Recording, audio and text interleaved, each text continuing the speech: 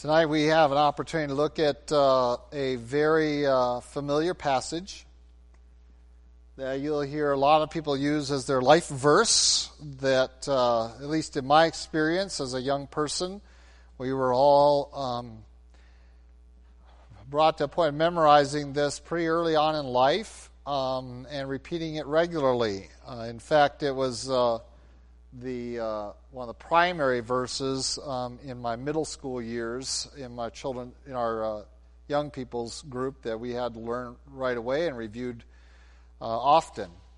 And so there's a little danger of familiarity that makes it, we can pay attention or not, or we already know what it describes, but we have an opportunity tonight to really look at it within the context in which it is given. And that context, and this is a little bit of the danger of memorizing verses without really looking them up and studying them out, and we can contrive them to say or mean some things that really aren't intended.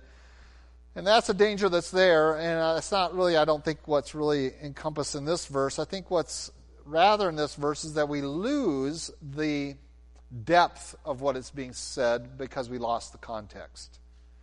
That we have isolated Galatians 2:20 to such a degree that we really miss some of the substance of it and what is really being communicated within the verses around it. And so tonight, as we have studied up to this point, we have a chance really to delve into those truths and to dig a little deeper.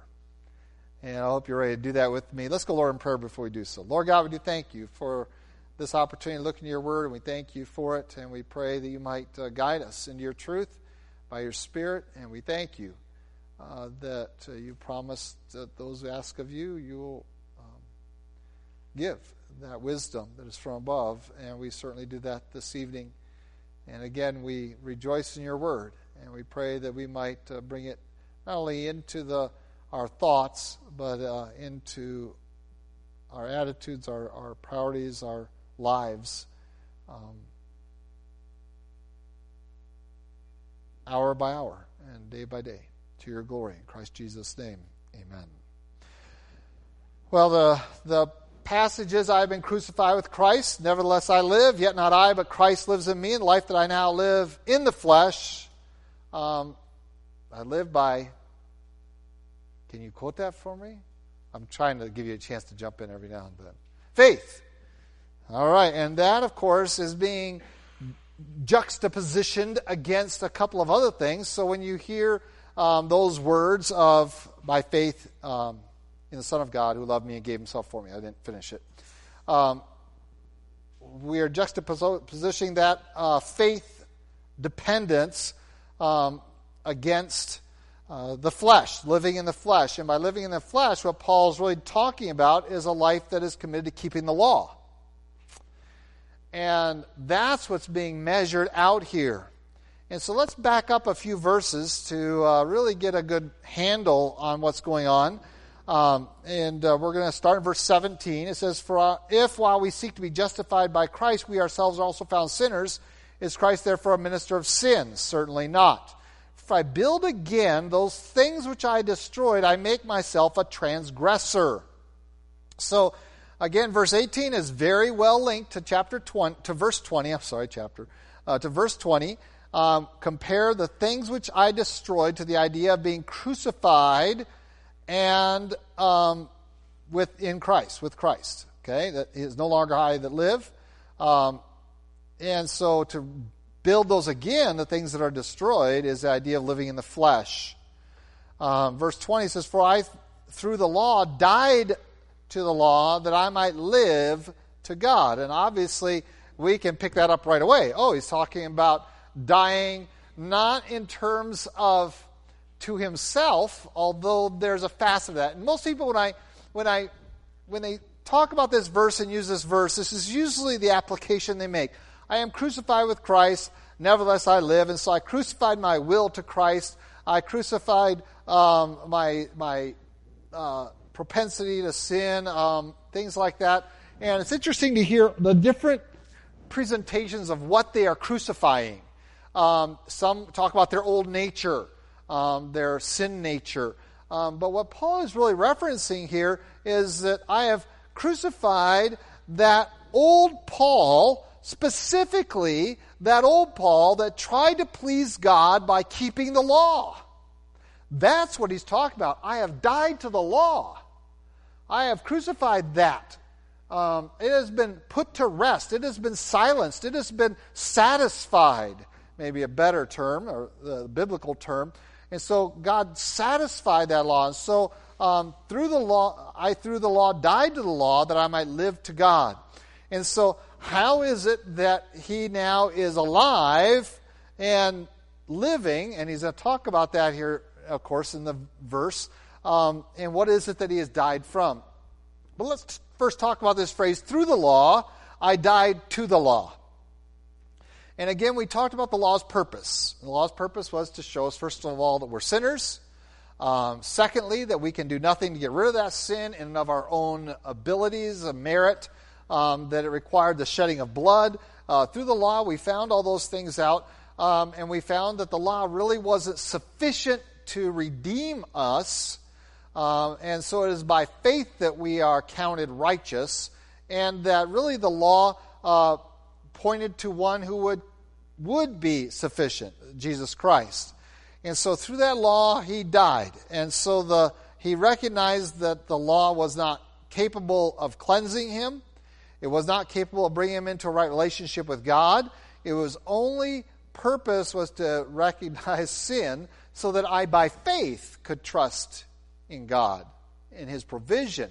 And for Israel, of course, the Old Testament, that provision was future, that he would one day provide a means. And of course, we have ample evidence that that was taught consistently throughout God's Word, from Genesis into the prophets, that we are looking for the Messiah, the deliverer, the one, the suffering servant in Isaiah, the seed of a woman in Genesis, and everywhere in between, that we're looking for that one. Moses talked about him. There's going to come one after me that you're going to listen. You need to listen to him. He is the capital P prophet. He's the one. And so we have this description that there would come one. And so with the giving of the law, with the identification of redemption throughout Scripture, we find either through typology or through direct reference, through prophetic promises, pointing to a provider, a provision of permanent satisfaction of the law. And so Paul here came to that point in his life, and he's saying, through that understanding of the law, I died to the law. That is, that now that the law has been met, has been satisfied through Jesus Christ, it is no longer that which I seek to live by in order to please God. Now, does that mean the law is evil? And that's really what he's dealing with. And of course, he wants it very clear that in verse 17, certainly not. The law is not evil. It had its purpose. What is evil is we were evil in our inability to keep the law. But we are not trying to reestablish that which was destroyed in us. And this is what the Judaizers were doing. So Jesus Christ satisfies the law, all of its demands, and now we who are determined to be guilty because of the law look to this deliverer who has met the demands of the law, much well over the demands of the law, well beyond them, but satisfied all of those, satisfied the holiness of God.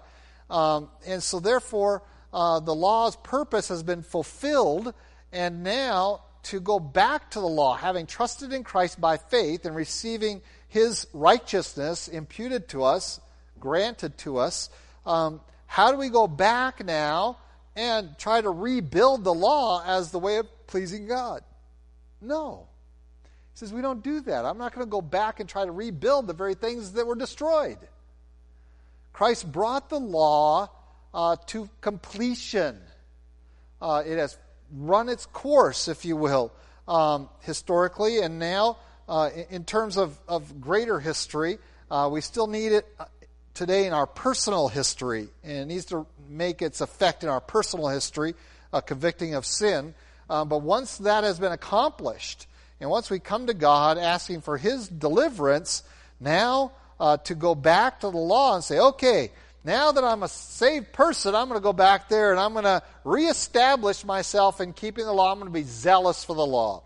I'm going to keep every facet of the law. I'm going to keep all those food laws. I'm going to keep all those cleanliness laws. I'm going to keep all of those sacrificial laws. I'm going to keep all those Sabbath laws. I'm going to keep all these 600 and some laws that are in the law of Moses.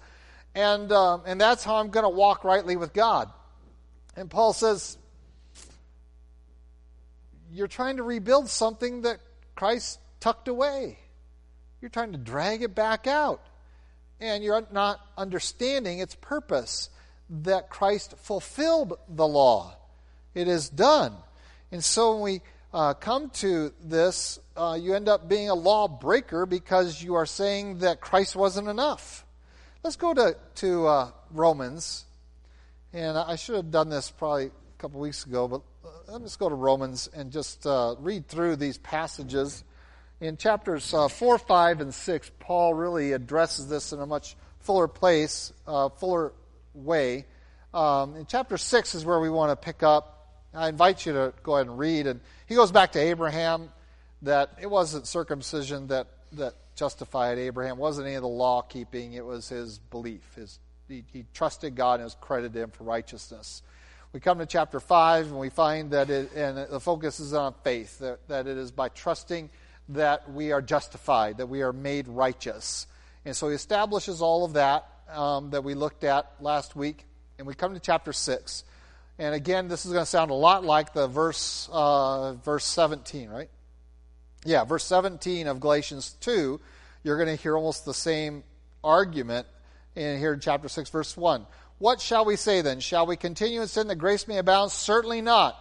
How shall we who died to sin live any longer in it? Or do you not know that as many of us were baptized into Christ Jesus, were baptized into his death? Therefore we were buried with him through baptism into death, that just as Christ was raised from the dead by the glory of the Father, even so we also should walk in newness of life. For if we have been united together in the likeness of his death, certainly we also shall be in the likeness of his resurrection, knowing this, that our old man was crucified with him, that the body of sin might be done away with, that we should no longer be slaves of sin, for he who has died has been freed from sin. Now if we died with Christ, we believe that we shall also live with him, knowing that Christ, having been raised from the dead, dies no more. Death no longer has dominion over him. For the death that he died to sin once for all, but the life he lives to God. Likewise, you also reckon yourselves to be dead indeed to sin, but alive to God in Christ Jesus our Lord. Therefore, do not let sin reign in your mortal body, that you should obey it in its lusts. And do not present your members as instruments of unrighteousness to sin, but present yourselves to God as being alive from the dead, and your members as instruments of righteousness to God. For sin should not have dominion over you, for you are not under law, but under grace. So you see, this is the contrast. And so we talk about this crucifying ourselves, and we associate it with a lot of different things. And I recognize that in the passage there talks about that we have died to sin in our sin nature. But what that is referencing toward the law. That the law is that stirs that up. It stirs it up, that we recognize that is sin, and it points to sin and calls it that, and we sit there and say, oh, I'm not going to do that, I'm not going to do that, I'm not going to do that, and then we do it. And that's all of our experiences. Each one of us have that experience. I'm not going to do that, I'm not going to let that happen, I'm not going to break that commandment. Boom, it gets broken. If not by our action, by our thoughts. If it's not adultery, it's lust. If it's not murder, it's hate. If it's not stealing, it's coveting. And so we break them. We just keep breaking them. And we find ourselves stirring up the sin nature. And Paul here is seeking to drive us to understand that that this being crucified with Christ is really putting to death sin that is stirred up by the law. And so the contrast is not necessarily your will before you got saved to a surrendered will after you got saved, although there is a facet of that certainly involved. And I'm not going to, say that that's not a part of the Christian experience. But the focus here is on the contrast between law and grace, between that which tries to work itself into pleasing God and that which by faith trusts in God as a means toward being received by Him. And now how does that express itself? And so the being crucified with Christ, while we can communicate it as being within the context chronologically of the conversion experience, it is really talking about your Christian life afterwards. You are being crucified. You have crucified that. It is a decision that you have made. It is a reality of Christ in us that we did it not the day we got saved, but really we did it the day Christ died. I am crucified with Christ. It is a statement saying that that's when the law was satisfied in my life. Okay? You understand that, right? Christ isn't being re-crucified every time somebody gets saved. He's not resatisfying the law. He satisfied the law for all men one time. And so I have been crucified with Christ. When Christ died, I died there. My sin stain, my guilt was there. And so He died for the world. It is sufficient for all. And it is a matter of me identifying with that I was crucified there. That's where my satisfaction of the law occurred. It didn't occur today when I asked Jesus to be my Savior. It doesn't occur at that event. When it occurred is back then. And now I am simply placing myself into that act, that work of Christ is now being made to work on my behalf. And so when we talk about being crucified with Christ, most of the people identify that with their conversion experience. But it's not. It's really that you are identifying with the work of Christ. Otherwise, your conversion experience becomes the thing you are trusting in.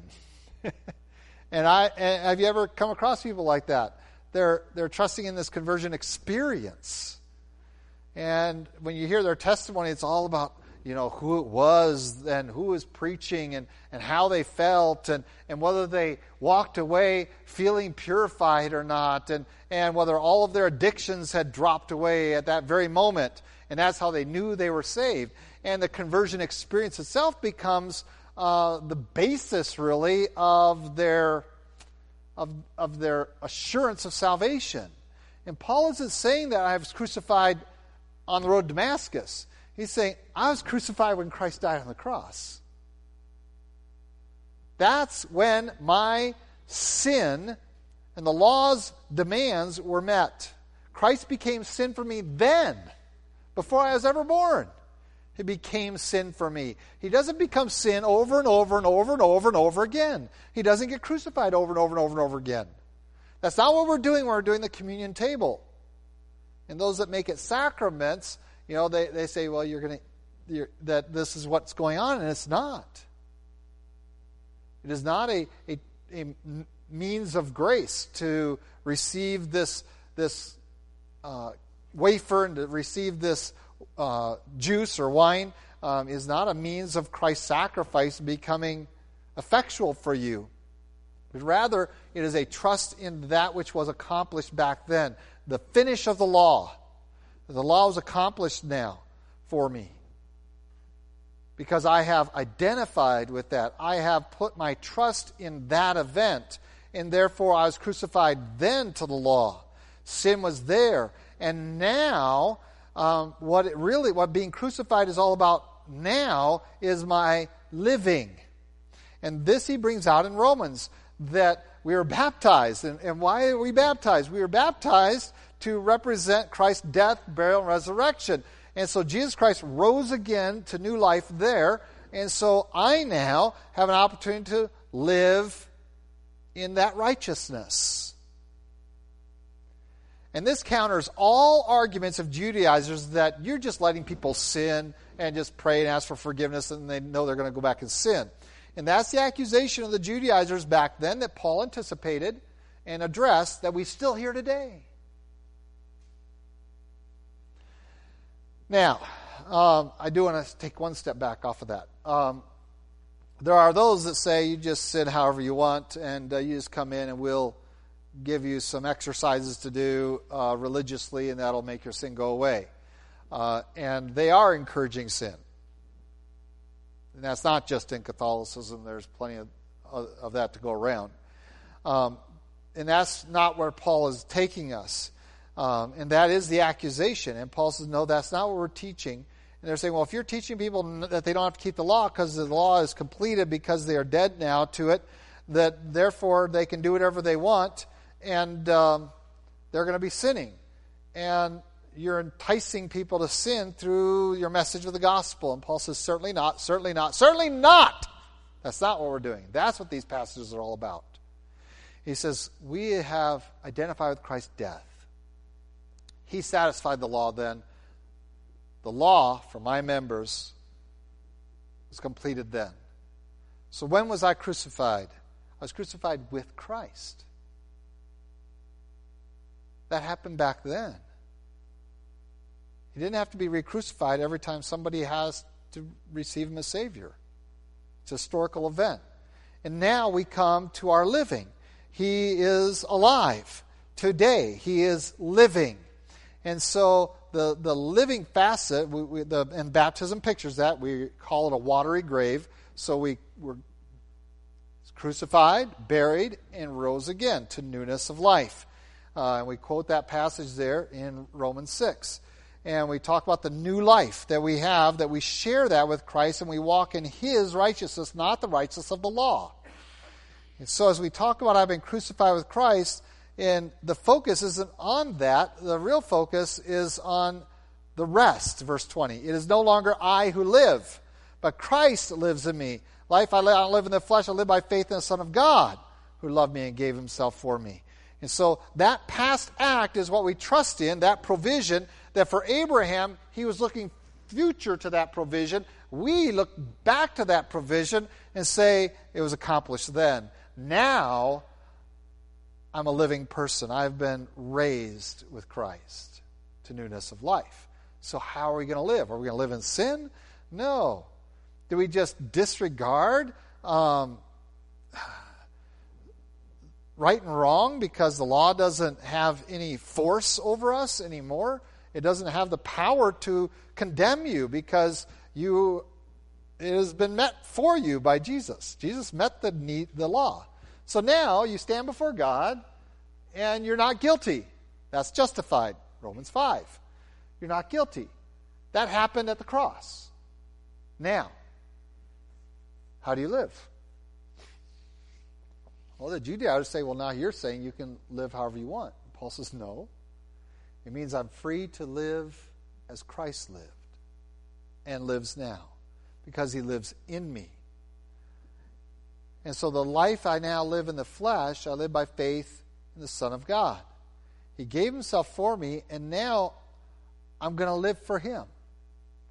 And so, and this is what's so unfortunate when we have Christian entities trying to force Christian morality on society, is it will never work. Do you remember the Moral Majority? How many of you remember Jerry Falwell and the Moral Majority? Just Bill and I. Whoa. We're really old. Liberty Baptist University, Lynchburg, Virginia, and Jerry Falwell. And he was really the the generator of what has become really the conservative Christian Republican movement, political movement. That's where it was spawned, and it was really at its heyday back in the years around 80, 75 to 80 and following. And they called themselves the moral majority. And their purpose was that they believed that the preponderance of America's population were moral people, if not Christian, at least moral people, and that they wanted the laws of the land to reflect the laws of God and righteousness, the righteousness of God. And through laws, we should bring society into this state of moral living.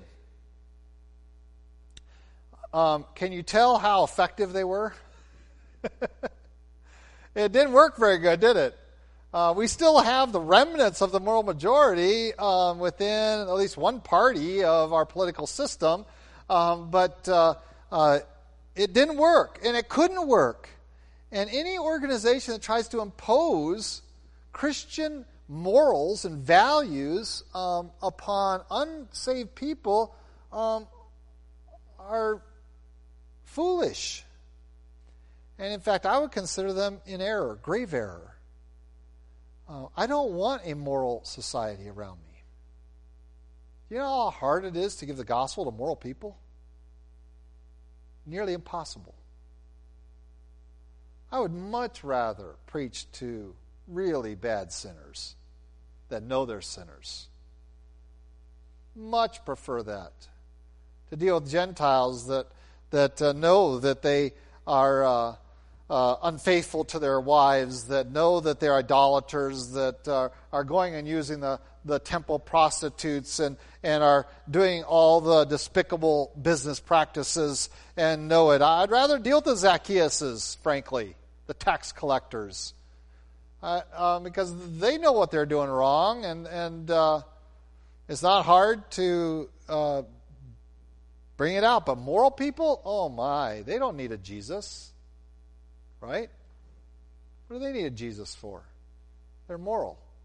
So when we try to bring people into a moral standard without being crucified with Christ and living in the newness of life that only Christ gives us, walking in the righteousness of Jesus, we are doing them a grave disservice. We are violating the rules of the gospel and the purpose of the law, and we end up with a group of people in the church living morally, thinking that they are right with God because of their religiosity, and yet on their way to hell all the while. And so Paul here is not advocating that we do that. In fact, his statement is that if you have not been identified with the death of Christ, have not walked in the newness of life in Christ, that you should probably be sinning. And he's willing to list those sins, isn't he? Pretty regularly throughout Scripture. This is how you used to be, he says over and over and over again. You guys used to live this way. And we're going to see that when we get to Galatians. Let me get back to Galatians here. We're going to get Galatians chapter 5. And he's going to talk about how the works of the flesh, adultery, fornication, uncleanness, lewdness. I mean, he lists them off for 1, 2, 3 verses. He's got 3 full verses describing them and only 2 verses describing the fruit of the Spirit there. So he knows what they are. And he's saying, you cannot overcome those by the works of the flesh. So let's not try to get unbelievers to live good lives. It's foolishness. The only way that we can see them living for Christ is if they have died with Christ. Because our flesh must meet the demands of the law first. And since we obviously know that it can't, we have to associate with one, we have to identify with one who has, so that his righteousness can now be granted to us, can be placed upon us. And the word we use is imputed. That it is counted or credited toward us in a judicial format, which is we call justified. And so we wait upon that before we begin laying out the standards. And I grew up at one of those churches for a short time at least, that you couldn't get in the door if you weren't dressed properly and carrying the right Bible. So even if you wanted to hear the gospel, you couldn't until you shaved, got a bath, cut your hair if you were a guy. I don't know if the girls had to let their hair grow out before they could come. You had to go buy a suit, or someone in the church would take you out there so you don't have here, put this jacket on, it's a tie-only kind of thing. And probably if you don't have a Bible, they'll put one in your hand pretty quick, and it has to be the right version. And if you don't fit those, you don't come in the door. Formerly our sister church, before they left our fellowship, at Bernalillo, that was the way it was. They wouldn't let you in the door. If you looked like a heathen, you didn't come in. Go get a haircut and then come back.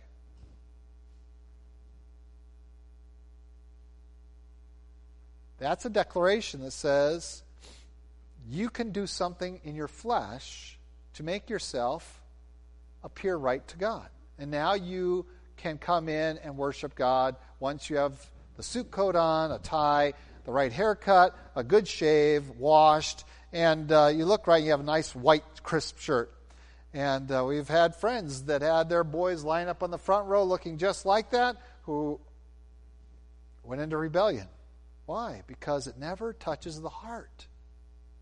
It does. They haven't crucified themselves with Christ. They haven't gone to the cross first.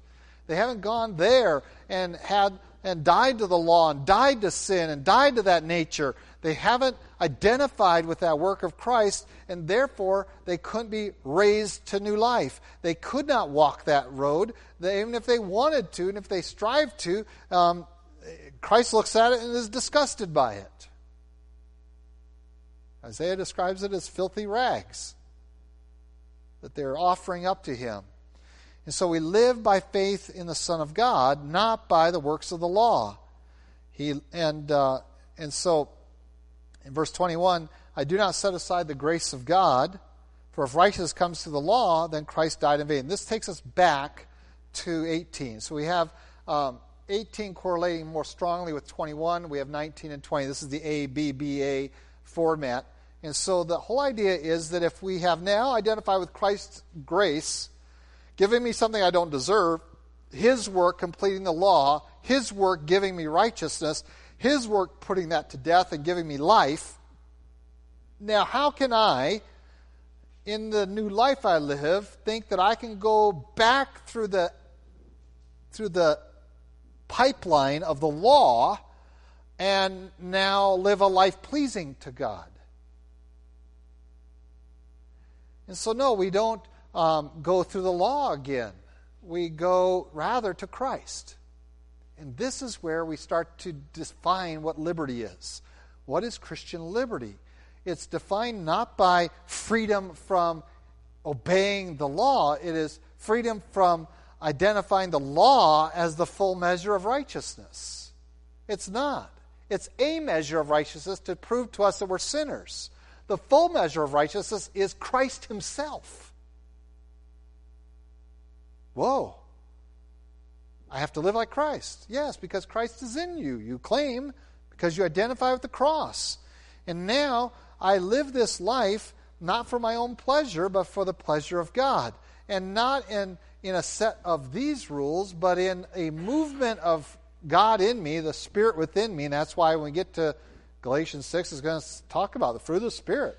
That overshadows the law. The law is a puny thing. And Christ tried to explain that to people in Israel during his day. He says, you're worried about killing people, and I'm telling you that you should be concerned about hating people. You concern yourself with this woman caught in adultery, and how many of you have lusted after her? You're guilty. You see, the law wasn't the fullest measure of righteousness. It was a minimal measure. It was a minimal standard that we couldn't keep. It was just there to show us that we're sinners. It was the beginning of righteousness. The full measure of righteousness is Christ himself. And so now we walk in those descriptions of those very powerful words that are talked about the fruit of the Spirit, and that is really the fullness of the newness of life. We look also at other portions of Scripture where Paul calls us to meditate on what's best. And whenever I encounter people who are trying to find the minimum, what's the least I can do? What's the least I can get away with and still be on my way to heaven? I just kind of look at them and I said, you've not been crucified with Christ. If you're looking for the least, go back and try to keep the law. Just go be a Judaized, because don't pretend you're a Christian, because it's not about doing the least. The law is the least, and you couldn't keep that. So why are you going to try to reconstruct that when Christ has taken it down? He's dismantled it. He's met its demands, dismantled it, and now you're free from that. Free to do what? To do whatever you want? No. To live on a level far above the minimum. And that's what new life in Christ that Paul talks about, is that we're not just living how we like. We're not setting aside the grace of God, but rather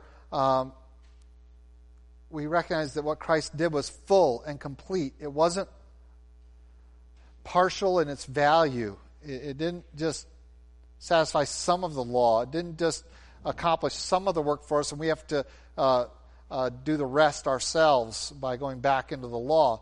He dismantled all of it. He met all of the requirements of the law, and now we have the full righteousness of Christ imparted to us, and it's now an opportunity for us to live a life in this flesh. That's incredible. In this flesh, I can live life by faith in the Son of God. That I can trust in Him. And so I'm going to live like Him. I'm going to strive every day to live more and more like Christ. And so I'm going to approach every decision, every temptation, every relationship, and think, what's the best? I'm going to think about love, joy, peace. How can I bring peace? How can I bring joy? How can I be long-suffering, kind, good, faithful, gentle, self-control? These things, there's no law against them. These things are so far above the law. They're the reason the law exists. Why do we have construction laws? Why are they there? Why do we have construction codes? I mean, the code books are huge. There's an electrical, a plumbing, there's foundation, there are all these codes. Why do we live under all these codes? There's only one reason we live under all those codes, and that's because builders cheat. Dishonest builders who don't put the effort into building structures that will stand. And somewhere along the line, a builder cut a corner, and to protect the consumer from those kind of builders, we have those codes. That's why they exist. It's to protect your consumers from disreputable practices by builders. The law exists. The laws come in because people aren't righteous. They don't have integrity. And so, if all of us lived in this manner, if all of us took the highest standard, we would have no reason for laws. We would have no cause to make any. Think about it. If everyone lived in a loving manner towards everyone else, would there be any reason for any laws? And if you think you can't drive the streets without laws, you need to go to another country, because they do. They don't have accidents. I watched an intersection in Havana, Cuba. There's no stop sign. There's no traffic light. Major intersection. I'm sitting there watching it, and the only ones that get in trouble at those intersections are people like me who don't know the unwritten laws of Cuba.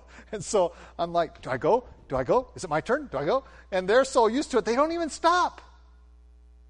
I didn't see anyone stop. They all just took their turns and went through there, and somehow there was never an accident because they all knew who was next.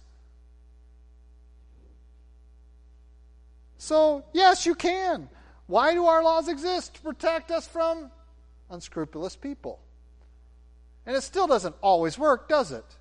But if we all lived this way, would we need a law? If we're all concerned about making sure everyone, of being joyful and sharing joy, of being at peace, being peaceful, being good neighbors, being just, being good, being self-control. If we all exercise self-control, we wouldn't need laws. The law's purpose is gone, because now I am living in this new life that Christ created for me. And so, theoretically, do I need traffic laws? No, I don't. Theoretically, I don't need traffic laws. I can go to an intersection and figure out that everyone needs a turn to go, and that if there's pedestrians around, I need to be careful and slow down a little bit. And so, in Christ, I don't need traffic laws, but Kirk in the flesh sometimes needs traffic laws. And I pretty much kind of know, a warning sign telling me there's a big curve up, I'll know I should slow down. And I have self-control enough to recognize there's a danger there, and I'll slow down. But I also know that they're set for drivers who don't have the proficiency that I might have, and it might be requiring me to slow down more than I need to. The laws are there not to fence in the righteous. The laws are there to contain the wicked, to strive to contain the wicked, even, at least. It's the selfish that we have to deal with. And so we are called to live this life far above the law to such a degree that we're not down here fussing with the law. We're thankful for our food, and we rejoice in God's provision, and we're going to eat it in a manner that shows self-control, that I don't have to gorge myself till I'm ill, or any of those things. So I'm going to eat responsibly, and so that's what's required. And I can do it with thanksgiving in my heart. I can do it with and so I can consume what I would. That doesn't mean that I now am living according to this dietary commands. I'm simply living, recognizing this body is Christ's. And I'm going to treat it as that. I don't need a dietary law if I exercise self-control and seek to have goodness, kindness, these things in my life. If that are there's no law against them, because they cause us to live in such a manner. And so why go back and try to rebuild a law? It's not necessary. In fact, to do so means that Christ's work in you isn't enough. So we're not going to reconstruct a law here. We're going to call upon you to live Christ-like. And that seems to be difficult enough. The reason most of us like laws and like churches that have them is because we like to know what the minimum is. Right? What do I need to pass this class? Come on. That's most of our attitude towards righteousness is, what do I need to pass? Instead of, what do I need to excel? What do I need to just score over 100? What do I need? What's the best? What's the highest I can go? But we're generally looking for the minimum. What's the low? How close to the world can I get and still be called a Christian? How much can I act like them, talk like them, dress like them, be like them, and not be them? We're always looking for the minimum, and if that's the condition of our heart, then I have to ask you, are you crucified with Christ? Because you're not living for Christ, you're living for yourself, and really to get as close to the law as you can, or to the world as you can. And so I call people to the best. I tell them what the best is, and you strive after that, and I strive after that. Doesn't mean I'm going to hit that every time. No, but I recognize it every time I don't hit it, and I confess that, and I commit myself that I'm going to do better next time. I love David for that. He never did the same sin twice. He always repented. I'm not doing that again. He did some pretty bad sins, but he didn't do them twice.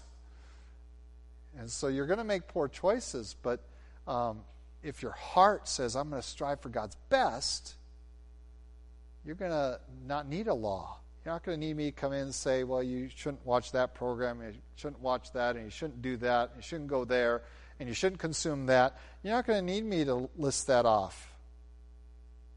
You'll be directed into that as you strive for what's best. So what is the most God-honoring, Christ-like thing I can do today?